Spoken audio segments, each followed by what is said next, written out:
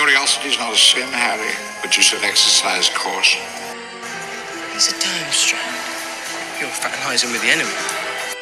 There's the Cruciatus curse. And we'll celebrate a boy who was kind and honest and brave and true, right to the very end. Hey everyone, welcome to Hogwarts, a podcast. Hey everyone, we're back with another episode of Hogwarts, a podcast. We're doing Chapter 9, The Dark Mark, and Jen is back with us. Hello. After a very lively chapter and episode on the Quidditch World Cup, we now enter kind of the aftermath. We get this kind of happy moment of the twins winning big, and everybody's kind of starting to come down a little bit of that Quidditch World Cup high craziness. Then we get even more nefarious craziness as Harry is awoken with a start by Arthur and told to get everything together. We have to leave, we have to move. Arthur and the three oldest, Percy, Charlie, and Bill, go off to find out what the commotion all is and help it. And the kids are just like, get out of here, get as far away as you can.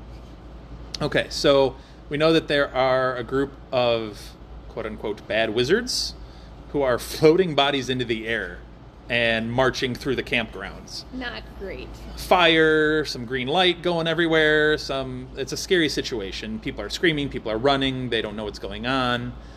Ron has a really apt quote when he sees what's happening and sees the bodies, because they're not only just floating there, they're being magically contorted to jerk in grotesque ways. Well, and it's not just random people, it's a family. There are two kids.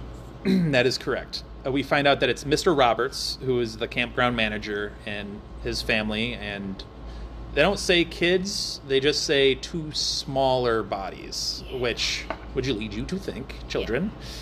Yeah. And Ron's quote, I think, really captures it perfectly. You know, you don't have to say a whole lot. All you got to say is, that is really sick. Yep. It's really sick. Yeah. So, and I always felt, at this point, empowered. Like, heck yeah, Weasleys. Like, you have Arthur, Percy, Bill, and Charlie, like, rushing in. I'm like, yeah, they're competent. They'll get this done, you know? Yeah. I always get that, like, good feeling when I see them rush off toward the danger. That's as Gryffindor as you could possibly get, yeah? Yes. Anyway, aside from all of the horror, we get into the kids getting into the woods, getting away from all of that. We see Stan Shunpike shooting his shot with Avila, which... I love that.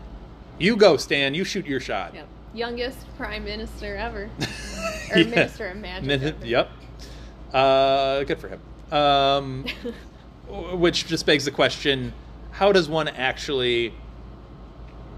Avila determine who is worthy and who is not worthy of, like, do you just have to find someone who's not like that around you and you're like, that guy? So that, you bring up a really good point, and I wanted to bring that up. So when we were in the stadium and the Vila were singing and dancing, both Ron and Harry were entranced by it. And yep. Even Mr. Weasley was like, you know, plug your ears, and he was plugging his Had to have protections, yeah. Right. Yep. When we're in the forest, Ron is the one that starts acting up. Harry doesn't act up. And from this, well, yeah. I thought that was interesting that Harry doesn't have a reaction that time. I think, yes, it is an interesting note to take. I think he's much more, once he's become aware of a thing, I think he's much more, his constitution is a little bit stronger, and that he can be like, I'm recognizing what that is. Okay. Go away from it. Yeah. Or resist it, or protections. Yeah. Mr. Weasley told me to do this. I will then do this. Yeah. Done and done. And he's also a little bit more apt at following an adult who he respects direction. Yes. As much as we get on Harry for doing some dumb stuff and doing some things that he should not do. Yes. If an adult wizard that he respects tells him, do this, and this is why, yeah, he'll usually do it. I wonder too if this is also just kind of indicative of Ron does seem to. I know that Harry's had his moments where he's hasn't kept his head or his wits about him. Mm-hmm. But Ron seems to be a little bit more knee-jerk in a lot of situations. So and let- I wonder if that also plays into this. So let me ask you then, who do you think's reaction is more poignant? Harry's resistance or Ron's susceptibility? Which do you think is more meaningful in the grand scheme of things? Do you think it's like Harry's resistance to it is more impressive, or Ron's susceptibility to it is more indicative of like who he is at his core? That's a deep question that I'm throwing at you out of nowhere. That really is. I want to... That question has a lot of nuance to it. Is it a spoiler question? Do we have to get into the spoilers, or are you good? No, I'm good for right now. Okay. I have thoughts that we'll talk about in the spoiler section. Okay. But it's an interesting question that you phrase it as as like I have to pick one, because I feel like they're not mutually exclusive. I feel like this is a microcosm of what Ron's personality is that he is emotional at heart, and I don't think it's a bad thing, but I think that it does leave him to be a bit susceptible to some things that could be manipulative of that. But I don't think that negates that. I think it's really impressive that Harry did fall for it, and then hours later is just cool as a cucumber with it. Like, I think that he has a very, it underscores his strength. He's a very emotionally strong person. Yes, I think... and I don't think that Ron reacting that way means he's emotionally weak at all. That's not what I'm saying. But I think that it's just more indicative of Ron doesn't have a barrier up a lot of times. And I think that's a for good or for worse situation. Mm-hmm. There are definitely things he's better at emotionally than Harry. But I just think it's so impressive to me that he's barely a teenager, and in a couple hour span he can resist something that his best friend hasn't figured out. That last point, I think, is the most apt. That he's at that age, yeah, and can make that determination of, like... I think adults can have, like, that moment where you go too much over the edge emotionally, and you're like, yeah, that was too much. I can't do that again. Yeah. And you have that time out moment with yourself. Yeah. Adults have that. And this is still, it's not even like borderline adult. He's still a child here. Like, to have that moment of recognition, be like, I can't react that way again. That was not good. And I don't even know that he's having that. He doesn't really have that conscious moment with himself, because we would know it, because this whole book is from his point of view. Yeah. But something registered in him where he's like, that wasn't right. I should go away from that, not do that again. And it's a relatively small moment in this chapter. It kind of just gets glossed over. No one really points that out. No one really says, oh, look, Ron is reacting, Harry, he's not. Or Harry doesn't think to himself, wow, like, I can't believe Ron is reacting and I'm fine. There's zero, no one addresses it. It's other than Hermione being like, really, guys? Well, right, but even that's directed at Ron. That's not an acknowledgement that Harry didn't fall for it. I think, yeah. Their friendship as the three of them is really interesting, because I think they check and balance each other really, really well. Yeah. Because what one's strength is another's weakness, and so on in the triangle. Yeah. It's a really interesting dynamic. Yeah. But I think, even though it wasn't said here, I do think Hermione recognizes a difference between the two of them in this moment, even though she doesn't say it. I don't think a lot gets past Hermione. No. She might be a little frustrated.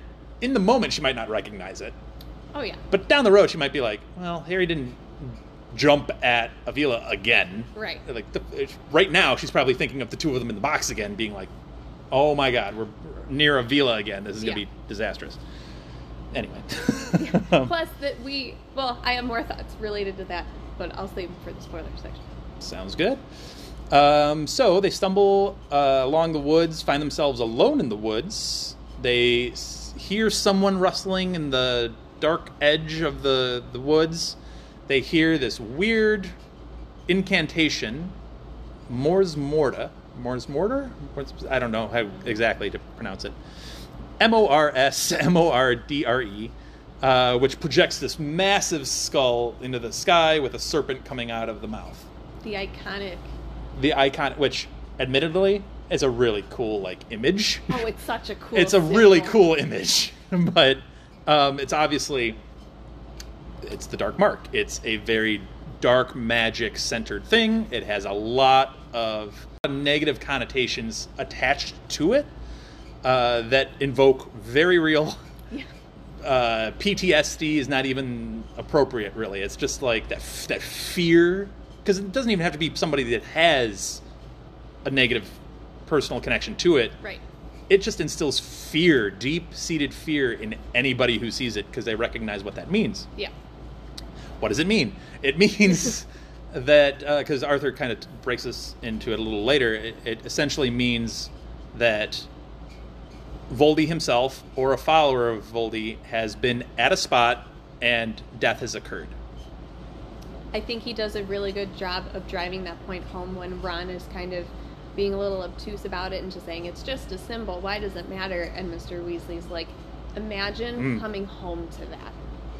You know? And you don't even have to see it, you know what that means already. Yeah. And what are you about to walk in and see? Yeah. I thought that was just a very nice way of just concisely framing it as put yourself in that position for 1 second and see how it drives it home. It drives it home really, really well. Yeah. The whole scene that follows is chaos to the highest order. Yes. You get these faint popping sounds, which, again, Harry recognizes very quick. He's on top of his game right now. Harry recognizes as people apparating, and he's like, this probably isn't going to go well, and pulls them both down to the ground very quickly as 20 stunning spells come flying right over their heads. Yep. And it's all Ministry of Magic officials who went out and tried to stop the group, who converged on this spot where the skull was sent into the sky. And Arthur's like, wait, stop. That's my son. Yeah. And then you have just this interesting set of encounters between Arthur and Crouch and Diggory. Yep. And I really want to get your opinion on... Well, I wanted to get your opinion on Amos Diggory, because Julie and I had a whole thing on Amos and Cedric, because Julie is very questionable opinions on of Cedric. But Amos is a certain type of dude, and we see a lot of that here. Yeah. They have very interesting... First, it comes Crouch right out of the gate with, which one of you did this? I kept thinking back to the movie, because in the movie, it always seems over the top when Crouch comes up to the three of them. Yeah. Always, he did a great job. Yeah. That actor did a great job, because that's exactly what the scene is. Yep. Is him coming straight up being like, which one of you did it? Who set the mark? I want to, and eyes bulging, like that whole scene. Yep. Really well done in the movie. Surprisingly well. So tip of the cap. But Crouch is clearly incensed. We find out a little bit that he has a history with the Dark Mark himself and Death Eaters, which we get that term, Death Eaters. Yep. Followers of Voldy. And Amos gets into trying to figure out who exactly did this. And Arthur's like the voice of reason in the whole thing, which, gosh darn it, Arthur is just awesome. And we really are way overdue for an Arthur episode of just us gushing about Arthur. Yes. Because he deserves it. He's just the best. But we meet Winky again, who was passed out, stunned, what have you, in the woods, in the bush, with a wand, which Amos finds. And we get into a whole interaction again. Keep in mind, Amos Diggory is working at the Department of Regulation for Creatures. Yes. So he feels like it's his responsibility here to take lead, because it's his department and this is a magical creature. So he's like, get out my way, I got this. And Hermione can't help herself but chirping in, and because she views it as abuse of a creature. Yeah. And Arthur again just tries to stop Amos from drawing all conclusions without any actual due process. Arthur's trying to keep people on track. Yeah, they first question Harry. Yeah.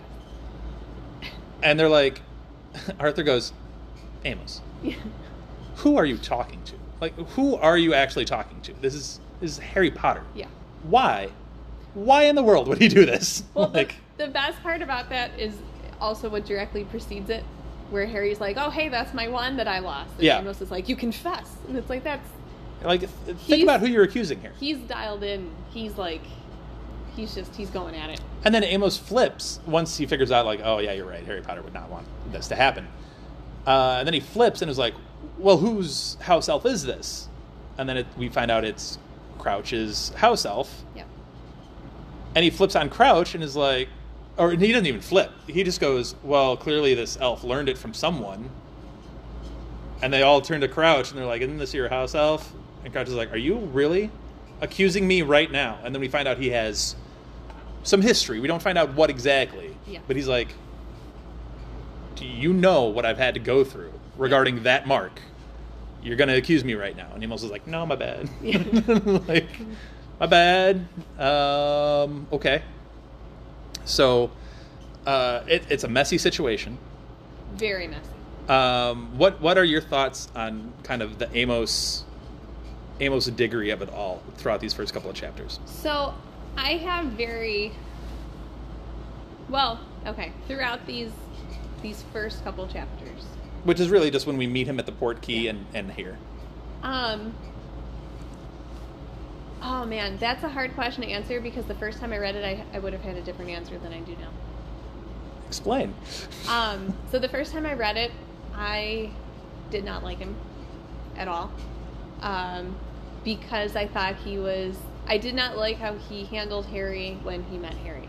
Fair like, enough. My boy beat you, and poor Cedric's like off in the corner. Can we not have that conversation? That's not like you're embarrassing right now. You don't know the circumstances, and he's like, nonsense. You're gonna tell generations that you beat Harry Potter, and both Harry and Cedric are like, please get me out of here. Mm-hmm.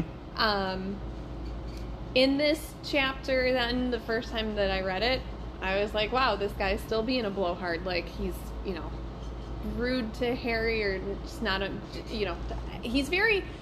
he really likes to jump to conclusions. He doesn't need to know all the facts about the Quidditch game. Yep.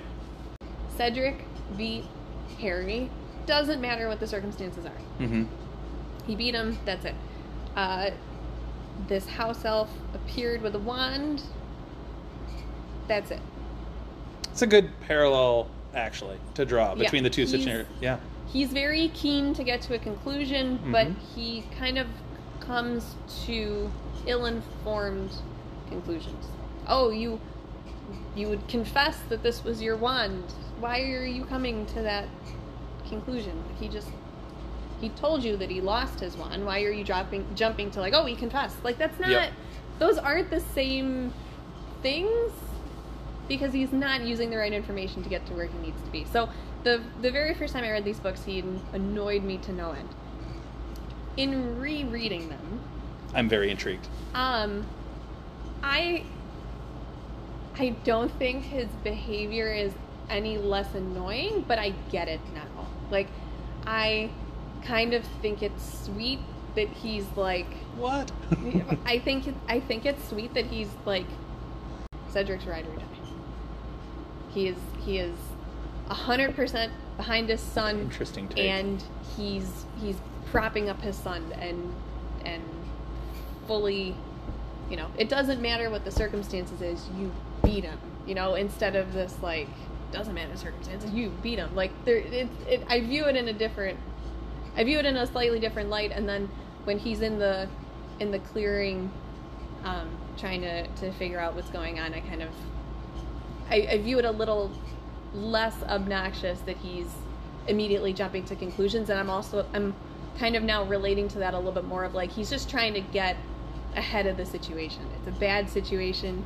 He feels like he's in a leader role, so he's trying to drive that thing forward. Wow, 2 positive spins on Amos Diggory that I was not expecting. Yeah. Well, you delivered on the intrigue that I was expecting. I was like, I'm intrigued at what... Yeah.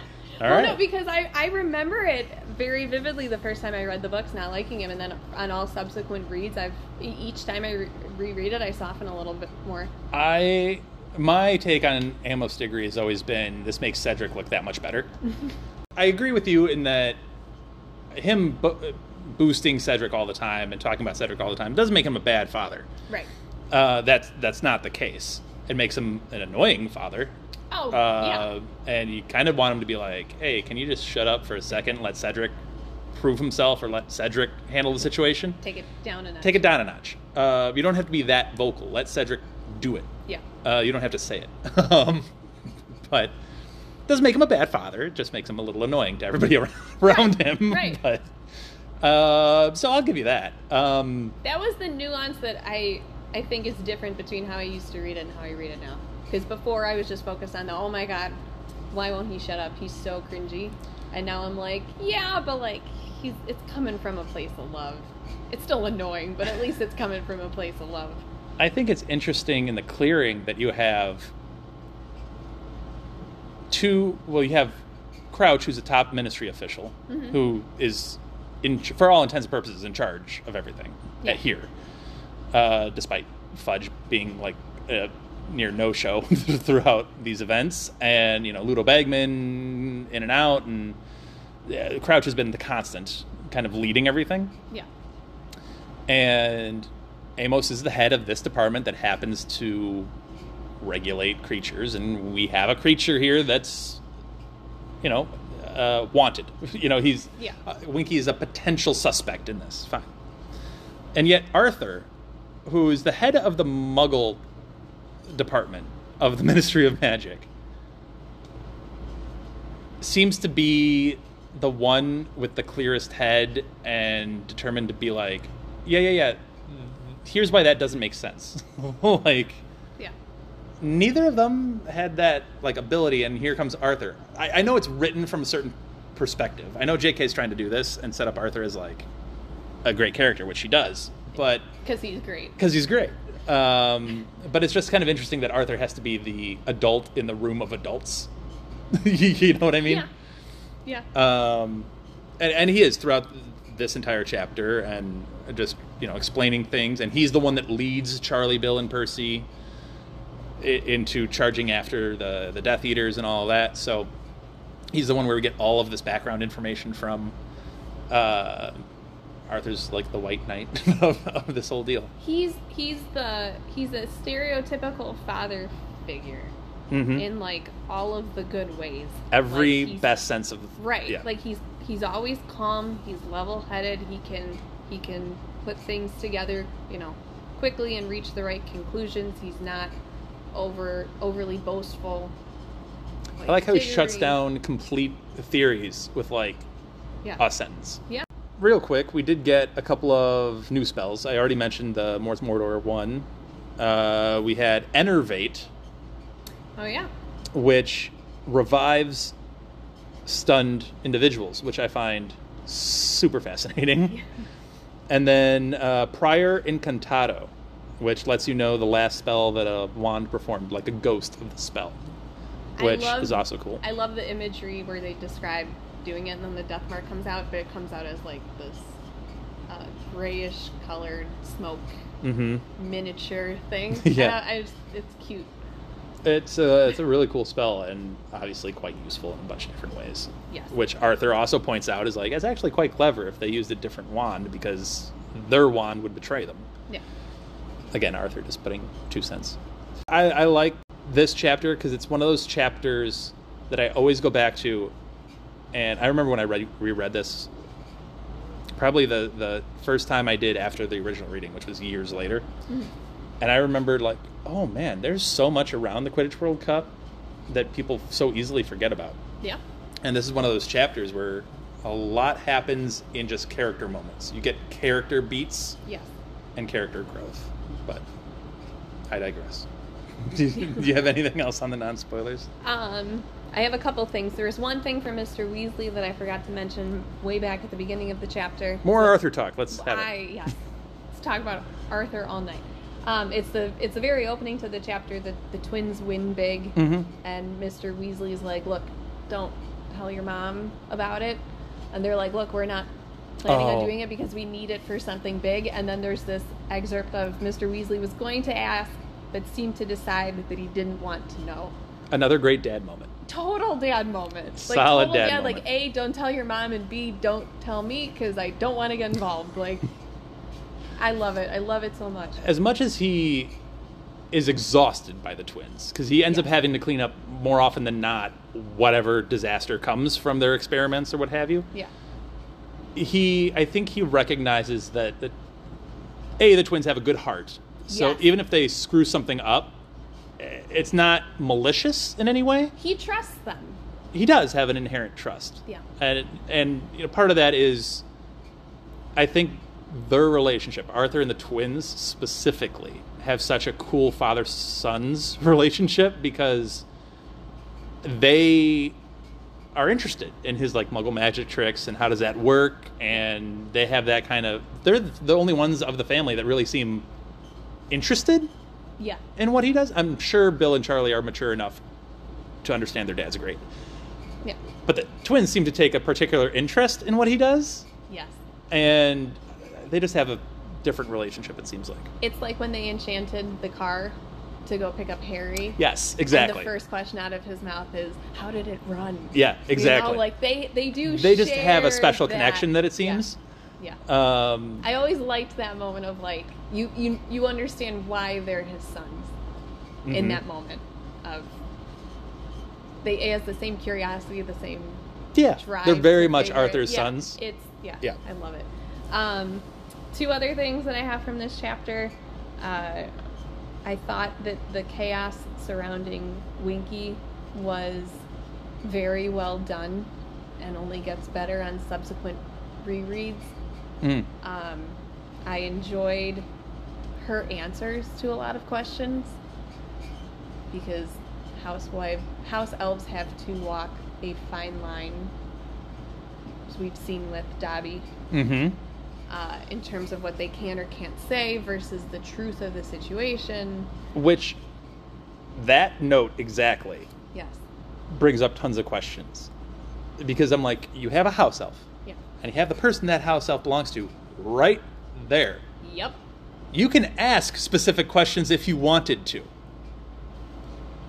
They tiptoed around it pretty hardcore. They did a wonderful job tiptoeing around it. So, it just leads you to be like, well, couldn't you just ask Crouch and be like, what were you doing out here? What? Yeah. Does Crouch not want you to know what exactly was going on? Ooh, you don't. Right. They tiptoe around everything really, really well in this chapter, is all I'm saying. They do. No, they really do. And then Hermione says something at the very end of the chapter that I thought was very insightful. If we're talking about this chapter is a big character chapter and getting insight into the characters and like Harry's emotional state and things like that, Hermione's got a great line where they're talking about the death mark and what it means. Mm-hmm. And Mr. Weasley's explaining it, and she goes, were they doing it to show support or to scare them away? Because Mr. Weasley is talking about how would the Death Eaters... I think Ron says something to the effect of like, oh, well, it was one of the Death Eaters that put it up. And he said, who would be... Or why did the Death Eaters disperse when they saw Yes. it? And it was, well, think about it, because these are the people that sold out Voldemort to avoid time in Azkaban. If they thought that he was returning... They wouldn't want to be anywhere They near wouldn't it. want to be around because they know that he's coming for him. And then Hermione says, were they doing it to show support or to scare them away? Both very insightful comments from two characters. Yes. You're right, and I'm glad you brought that up because it creates an interesting dilemma. Because from the first chapter, you obviously see Voldy starting to make his return, and Peter Pettigrew is helping him out in that. Yeah. And if these people, like Arthur says, avoided prison in Azkaban for presumably being like, well, we don't have anything to do with him. We don't want to do anything with him. We were tricked. We were coerced. We Right. were, whatever. I can't imagine Voldy's going to, like, be cool with that. He doesn't seem like the chill type. No. So I don't think that's going to fly with him. No. So yeah, I could, if if those group of people that were floating the Roberts family in the air Yeah. did not set that off themselves, Yep.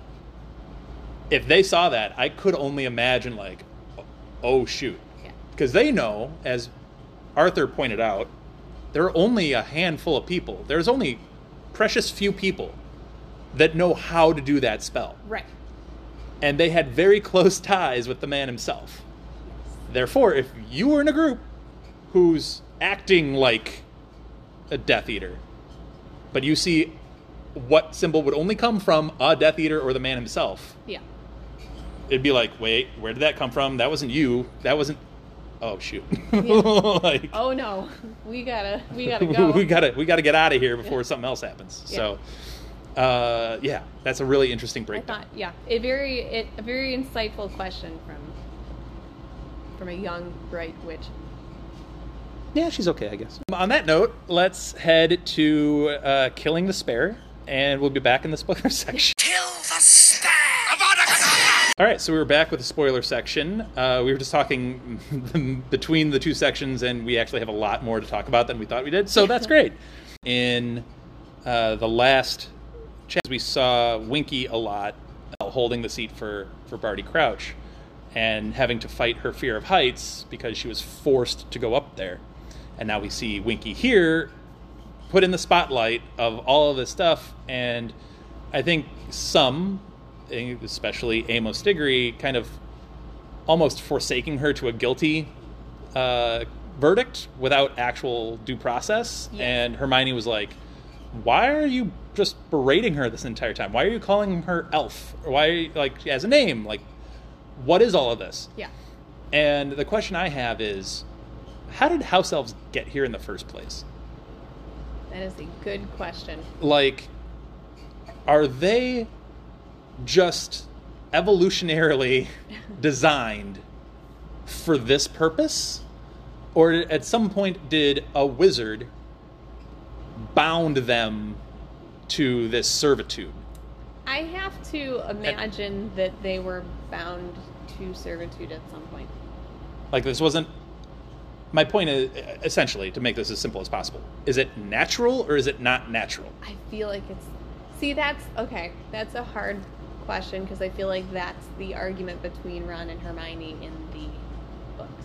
Where Ron Yes. keeps saying, this is what they like, this is how they are, we should make them happy by doing it, and Hermione is saying that's not the bigger picture. Yes. And I guess I always thought of it as way back when they were tricked or coerced into this role, and after years of it just became part of Like, how they identified themselves. because there's a deep magic here. Like, it's not like a surface level, just Right. charm you into serving me. This is like deep rooted.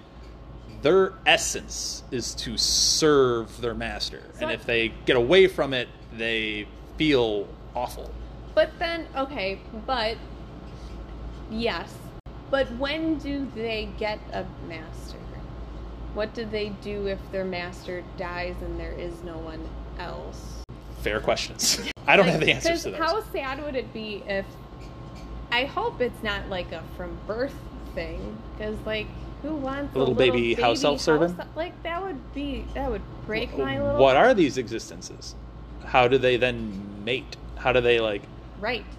How does any of this happen? Right. Like, we don't have answers to... Are they bred somewhere specifically? That's not great. But this is a spoiler section. Yeah. The Hogwarts kitchens are run by house elves. Yes. Like, Yes. and they're not free. No, but they're not... They're not- treated well, but they're not Right. free. They're not free. They could be Right. free if they wanted to be free. Yeah. They have the option of, like, I guess that's the, not the core argument, but that is a large part of differentiating between, like, the Hogwarts kitchen elves can kind of do whatever they want. So they can serve Dumbledore, but Dumbledore's just kind of like, whatever. So, like, they're not really bound by, like, they think that they're bound by They do it They're 'cause they wanna viewing do it. as they're viewing it as they're bound to Hogwarts or Right. Dumbledore or whatever. But, like, you know, he offered Dobby like 2 galleons a week or something, and Dobby fought him down to 1. Like, they're not trying to not be equitable towards the house elves, I guess, is the point. Whereas, like, you've got families like Malfoy or Black, and they are just... They abuse it as Yeah. just straight up slavery. Yeah. So, which Hermione raises that point as, like, this is just slavery. Like, Yeah. this is what this is. Yeah. And Molly and I have talked at length about it almost every time she's on. We talk about some form of it because you look at some of these early books and they treat a lot of sentient creatures Yeah. very poorly. Yes. That's like, now, I get house elves are different because they're like magically bound to this. But like gnomes, they can speak, they can interact with you, Yeah. and they're joked about being punted. Like, what is this? Wizards are not good at treating other creatures that they deem lesser than themselves as, like, they're just not empathetic. It's like this happens again in book 5 with Umbridge and the centaurs, and Yes. the statue at the Ministry of Magic is everything's looking up at the wizard in like this awe of just, you know, oh my god, you're the greatest. And it's a very well established thing throughout the books too, that like the goblins are very not happy with the wizards and have their own history and have their own separate community entirely because they don't like how the wizards are. It becomes the thing, and I think it's 5 when Hagrid is going to the Giants with Madame Maxine. Yes.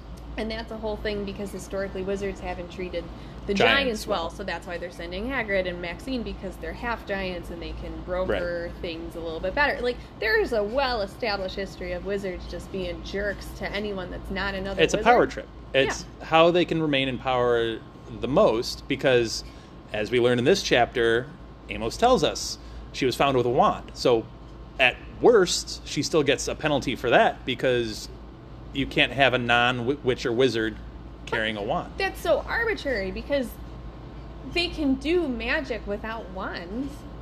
Yes. Well, a wand supposedly focuses that magic. Right. So if we know that house elf magic is quite powerful, and I'm assuming goblins have a good bit of magic in them and so forth, if you can focus that into something, I would imagine that would scare wizards to a epic level. You know what I'm saying? But why couldn't they, like, I don't understand the reluctance to not work with these other sets Power. of magical people. I imagine it's just power. So, like, they know how powerful house elves can be Yeah. because they utilize it for themselves all the time. Yeah. If you gave something that powerful its freedom to do with that magic whatever it wants to do, and then you gave it a tool to focus said power, they feel like they might have their status threatened. That's why I feel like this is just a very elaborate brainwashing scenario, and that maybe the magic that's bounding them to these things is magic that they're setting up themselves under some misguided thing that this is what they're meant to do or what their purpose is. Because they're so intelligent, they Yep. can do a ton of magic. Yep. And you see in Dobby's case that he's able to you know, think past things or think for the greater good or to want things for himself. So it's not like it's those thoughts maybe don't happen ever in the house elf community. I think that they've just I think that they were the only ones that wizards were able to fully subjugate, and I think that they've brainwashed them over time, and that's because to me it just doesn't make sense that they're born with that innate desire, because you never hear of house elves for any other, for centaurs or giants or Right. goblins or whatever. You only hear about it for wizards, and that to me just feels like a construct of the society that the wizards have created. I agree. I think of Dobby, especially when he's causing all of this mayhem, and I'm just like, well, how did even house elves get here? I don't know. No, I know, it's a wild thing, and it's a depressing thing. It's a very depressing thing. It really is. And when you look into the reality of it, you see, like, this is an example of how Harry Potter is actually much darker Yes. than you think of on the surface level. Like, when you ask these questions, Yeah. it's not a happy sunshine and rainbows answer. This Right. is not, it doesn't look good. No. Anywho, So yeah. on a somewhat related thing of that, one of the things I didn't want to point out in the non-spoiler section, I hinted around it a lot, Okay. of how JK really dances around the situation in the forest with Winky and Crouch and the way that they phrase things. Yep. And the one line that stuck out to me that I absolutely love in this is Diggory asks Winky, "Did you see anyone in the woods?" And she goes, "I is seeing no one," is her reply. She's being honest. She did not. That's one of those. Yeah. It kills me because on the reread, I'm always like, oh my goodness, that is so well crafted, because when you read it the first time, you're like, oh yeah, she didn't see anybody, and then you reread it again and you're like, she didn't see anybody. But he was there. He was there. Diggory should have been more specific. Yes, you have to know exactly which question you're asking. Yes. And but he should know he's talking to a house. That's his specialty, right? I know. Like- That's what, and I also would assume this is a point against him. I would have thought that as the head of the Department for Regulation of Magical creatures. Yeah. he would be a little bit more empathetic. He just keeps calling her Elf. That's so rude. Well, it goes to, like, if you listen to my deep dive on Lupin and how Fenrir Greyback knew to attack Lupin, Remus, Yeah. it's because his father, who was a specialty in dark magical creatures, Boggart specifically, came in and started berating werewolves. And that's what Fenrir was in the Ministry for, was a potential werewolf.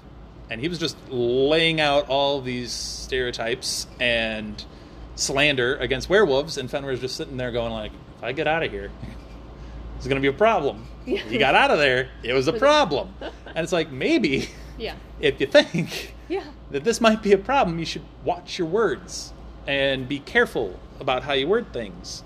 But, this is spoilers, so Harry Potter, like, the overall theme is love, and specifically mother's love. Yeah.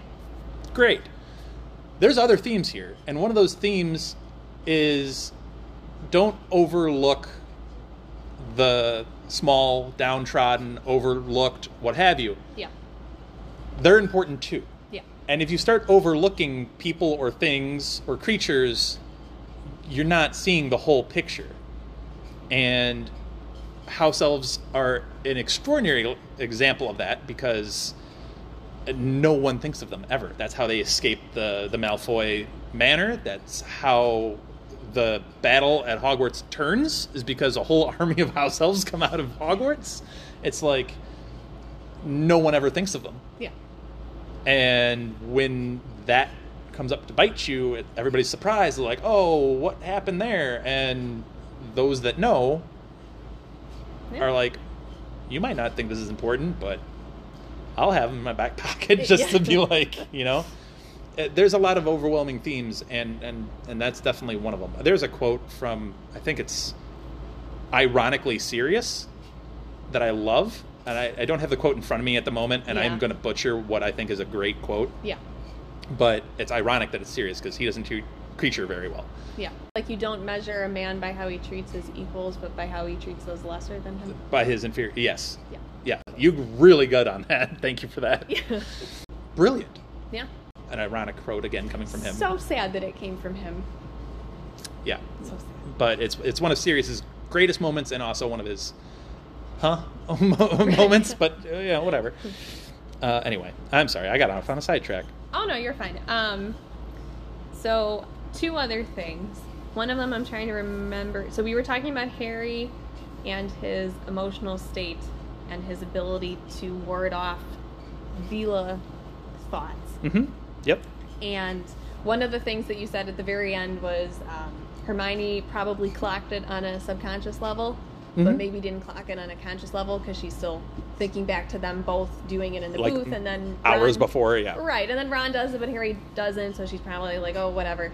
But probably came a little bit more to her level of consciousness when we get Fleur as part of Hogwarts. And Ron keeps making an idiot out of himself in front of her. No let up, yeah. No let up whatsoever. Like, he avoids her in the hallway, partly because he's embarrassed, but also partly because I think she makes him do weird things. He asked her out in front of a bunch of people, and she didn't even say no. Yeah. Like, she does really embarrassing things when Fleur's around, and I think that maybe Hermione might have noticed that a bit. The core of that relationship throughout the books is actually kind of nice because it's built on a friendship. Like, I think her critique is men who throw themselves after someone without knowing anything about them. Like, Ron, it goes back to Arthur's quote. Yeah, exactly. And Ron goes really hard at Fleur. Based on very vain... He's never had a proper conversation with her because he can't concentrate for more than 2 seconds when he's around her. Yeah. It's absolutely Well, not based on anything. We know Harry heard Arthur's advice. Yes. We're not aware that Ron heard Arthur's advice. That's fair. But then what's also wild about that is Harry has no reaction to Fleur. Yeah. He's chill from whatever. He very briefly comments on her silvery hair in the very beginning when she's there, and that's it. He does still fall apart every time he sees Cho, though. Like, he loses his Right. nerve a little bit every time he comes across her. But that's not quite the... Like, he's genuinely It's not the same. It's not vain. attracted Yeah. to Cho Yeah. for who she is. Yeah. Not because of this, Just looks, like, purely. yeah. And whatever the Velas are doing to control... They're kind of like sirens. And Yes. 100%. he's not falling for that. I don't think there's anything wrong with being nervous around someone that you actually, like, do know and have feelings for, but that's not what it... So it's just funny that, like, he isn't influenced by... Also, I mean, Ron is a teenage boy Yeah. who succumbs to some teenage boy distractions. I mean, it's just Yes. what it is. No, right. So Harry seems a little bit more like he's still distracted by some of that. Again, the Cho stuff. Yeah. But he's a little bit he's got other interests and other things that can sway. Like Quidditch is so big for him, and you know, Yeah. And we do find out that that's something that Ron is insecure about later on in the books, that Harry's not super insecure about. Like, Yeah. being with someone or yeah, anything. having that kind of fluff your self-worth a little bit. Yeah. Someone else sees worth in you, Yeah. therefore you must be worthy. You're right. But he's not seeing it himself. He's seeing it Ron through has a lot of someone those else. insecurities from his family and from other things. Harry doesn't really have that. No. So And we see that through Ron's, what he sees in the mirror of Arise, where he sees himself on top, and the prefect and head boy and Quidditch, and just all of the More honors vain and all of the awards. things. Yeah, and then Yeah. in book 6, where he's propping himself up through Lavender. You know, so he's got a history of... He does. He's kind of insecure. The other thing I wanted to mention, with Harry successfully repelling the Vela attraction, is that this is also a bit of a foreshadowing of what's going to come later on in his Defense of the Dark Arts classes, where he's going to be the only one to successfully repel Imperius Curse. So again, this kind of plays to his mental fortitude. So I have a question for you then. Yes. So we have talked a little bit about that Imperious moment. I believe we've talked about it on the podcast before. Okay. And I want to get this thought on you. Is his reluctance to succumb to some of those mental, emotional, for lack of a better word, attacks, Yeah. because Harry is so resolute in who he is? Or because at this point, he's still actually got part of Voldy in him? And there's part of Voldy in him as a Horcrux that gives him maybe a little bit of a bump up, a little bit of a boost. So I would say... It's certainly, and the reason I put that forward is because it has impacted things in his life already. That being the Sorting Hat, seeing Slytherin in it. Yeah, and his ability to speak Parseltongue, yes. So it's not like it's not there and it's just, you know. Right. I don't know that he's able to actively tap into it, though. Doesn't have to be active. I read a really good theory that the reason that he's so good at repelling these things are because they make him feel normal. And since he's in a constant state of stress all the time, that when he feels normal, his immediate reaction is like, no, wait, this isn't right. That is so messed up. And I know we've talked about characters needing therapy. Right. So I don't know. I mean, that's an interesting point, and I can certainly see where you're coming from with it. I want to give Harry credit, though. We do know that he's a very powerful wizard. I'm going to take the lame answer. Yeah. Even though I just posed that to you. Yeah. The lame but probably correct answer is it's probably a little bit of both. It's Harry himself is a talented, yes, capable individual with yeah, a strong constitution because of what he's had to deal with and persevere through. Yeah. Also, he is under the influence of something that's a part of him, and it is in his body. Whether a piece of Voldemort's soul is in his body, that's non-negotiable. It's a thing. So it's probably a little bit of both. It's definitely an interesting question. It's an interesting perspective to take on it. I only ask interesting questions here on Hogwarts, a podcast. Let us know what you guys think. We've gotten into some... Let us know what you think about house elves. Let us know what you think about Harry and his ability to resist Velas after the first time. Let us know what you guys think. Anything else on any of that? I'm done with my thoughts on Velas for now. So I Yep. was doing the math on our last episode because you know me. And so if the Quidditch match that we saw, the 422nd Quidditch World Cup was in 1994. Yes. And the 427th Quidditch World Cup was in 2014. Correct. I believe that means that there should have been one in 98, 02, 06, 2010, and then 2014. That is correct. Okay. So the one do you think that one actually happened in 1998? If the Battle of Hogwarts was in 1998, Yeah. how could they because is that like a big enough thing to... No, 100%. So, because it's the Battle of Hogwarts is a culmination of at least a full year of Voldy being fully out. Back, murders happening everywhere, disappearances happening everywhere. Yeah. Like maybe not the best place to have a huge public gathering. Yes, very, very much so. Plus, practically speaking, in World Cups, you need a build-up to the World Cups. Teams need to qualify for the World Cups. Oh yeah, that's actually a pretty good point. and such and so forth. So, for example, in 2014, they have the first round match taking place on April 13th. Oh, that's a heck of a lead-up. Yes. So that's April 13th. I believe the final takes place in July. Yeah. So April 13th is the first match. Well, that's prior to the Battle of Hogwarts taking place. So I'm assuming if it happened in 1998 and they didn't knock it off a year, which they could very easily have done, but if it happened in 1998, they could have just pushed it into the summer or into the fall or what have you. Okay. I mean, look at this current World Cup in real life. Usually it's a summer event, but because of where they're hosting it, in the summer it's like 120 degrees, so they pushed it to November. So we're going to be starting it soon. Things happen. Yeah. World War, that tends to push things off. So, yeah. All right, that's fair.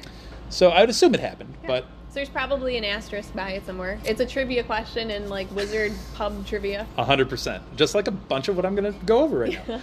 We're going long, so I'm going to kind of run through this at a fairly quick pace, so bear with me. But first round matches, there were some interesting kind of results. Norway played Ivory Coast. Norway won 340 to 100. Fascinating. Nigeria went against Fiji. Nigeria won 400 to 160. 400? Mm-hmm. Huh? Domination. Brazil went against Haiti, and they're in Fury. Brazil beat Haiti 100 to 90, but Haiti had to be disqualified because of an illegal capture of the snitch. It went up someone's sleeve. Oh. Which that can happen. Huh. So there's that. Interesting. So it's fine to catch it in your mouth, but not in your sleeve? At least it's a body part, I Touche. guess. Also, you took it out of your mouth, I would assume. Right? Can he take it out of his sleeve? I don't know. I don't know. U.S. beat Jamaica 240 to 230.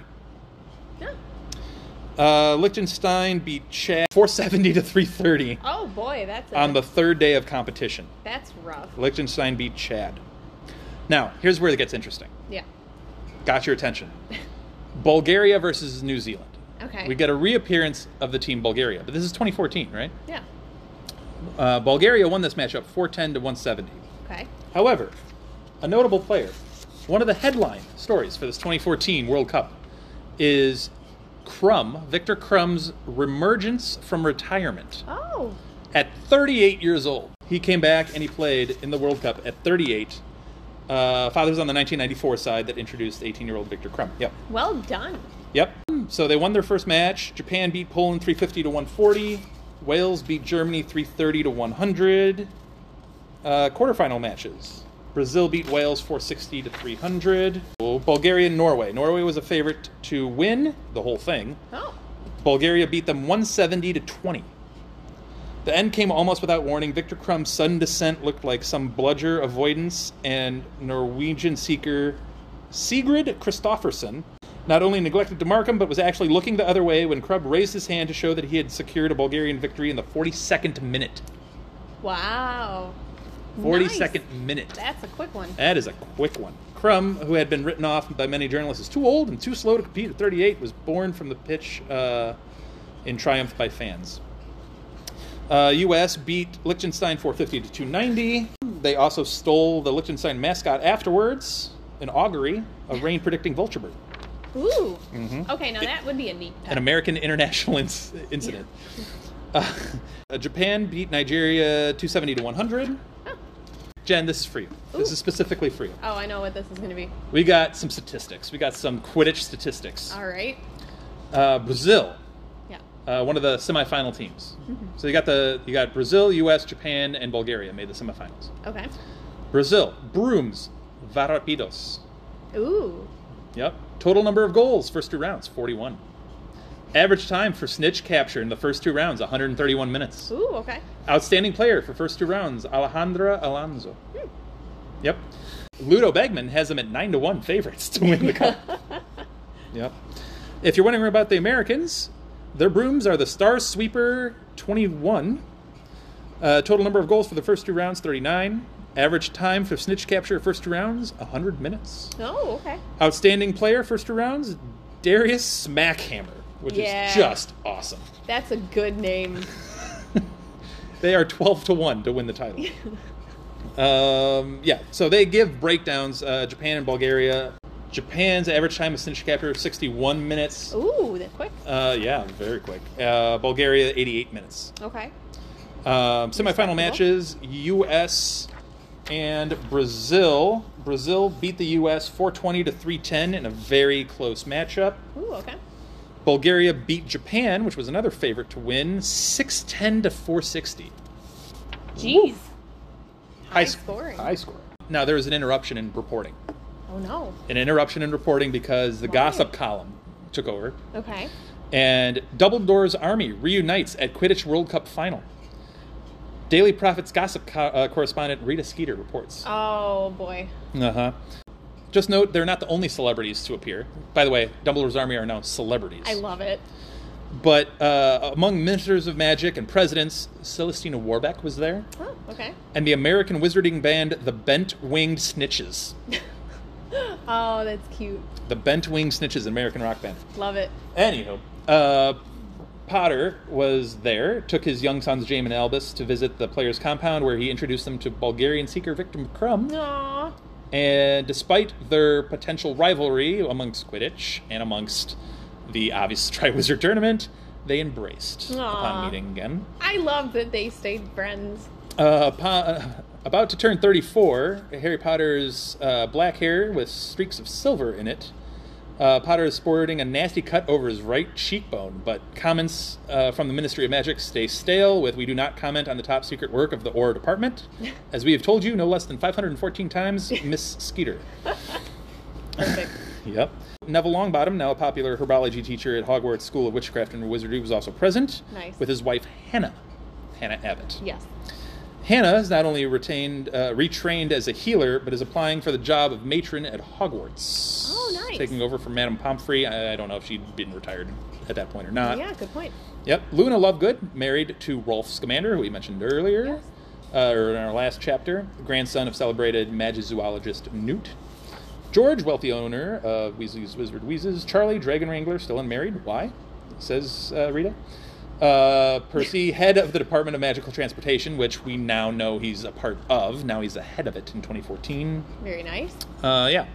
And also, we get some notes, some gossip column from Rita about Victory being smitten with a young Teddy Lupin. I very vaguely remember reading that before. Wait, so Hermione and Ron weren't there? They were there. So she focused a lot on their hair. But, whatever. But yeah, they're like, yeah, they're there. They're always there. They're always with Harry. But yeah. So the final matches come down to Japan versus U.S. for the third place. Japan beat U.S. 330 to 120. Okay. And the final, Quidditch World Cup 2014, Brazil versus Bulgaria. And this extremely exciting and emotional match ended when veteran Bulgarian seeker Victor Krum caught the snitch, like he did in 1994, ensuring that Bulgaria won this time, 160 to 70. Ooh, very nice. So in his final Quidditch match, Good. Victor Krum seals the win for the Bulgarian side. He deserved it. So there you have it. A quick rundown of the 2014 Quidditch World Cup, which featured some interesting kind of tidbits. Jokingly aside, there's some cool tidbits in there about our characters in another setting post-epilogue. Yeah. So, no, that's nice. I like that a lot more than the epilogue, to be honest, because that actually feels like they got together and they're hanging out and they're like chilling and stuff. And it's not like just some happenstance like on the way to the train. As I've mentioned many a time, I am a massive, massive geography nerd, and my career is in sports. So when you give me that Japan is writing Yarirushi Brooms, they scored 32 goals for the first two rounds, and Ludo Bagman gives them a 4-1 chance to win.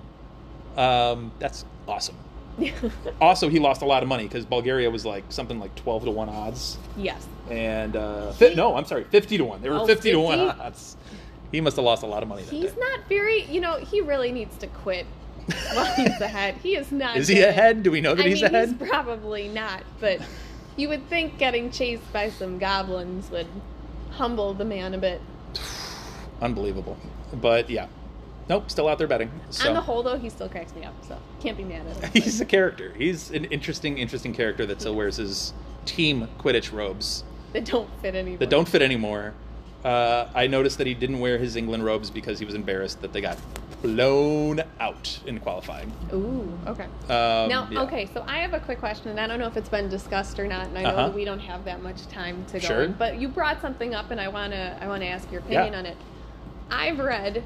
I come across fan theories online and whatnot. Mm-hmm. I internet sometimes. And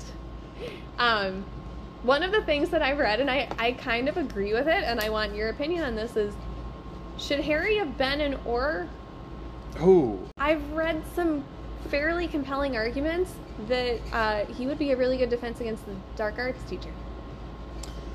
Well, we know that he would be a good defense against the dark arts teacher. And that it suits his personality. I can see it both ways, right? Because he's a lot more in line of like danger, and he definitely has.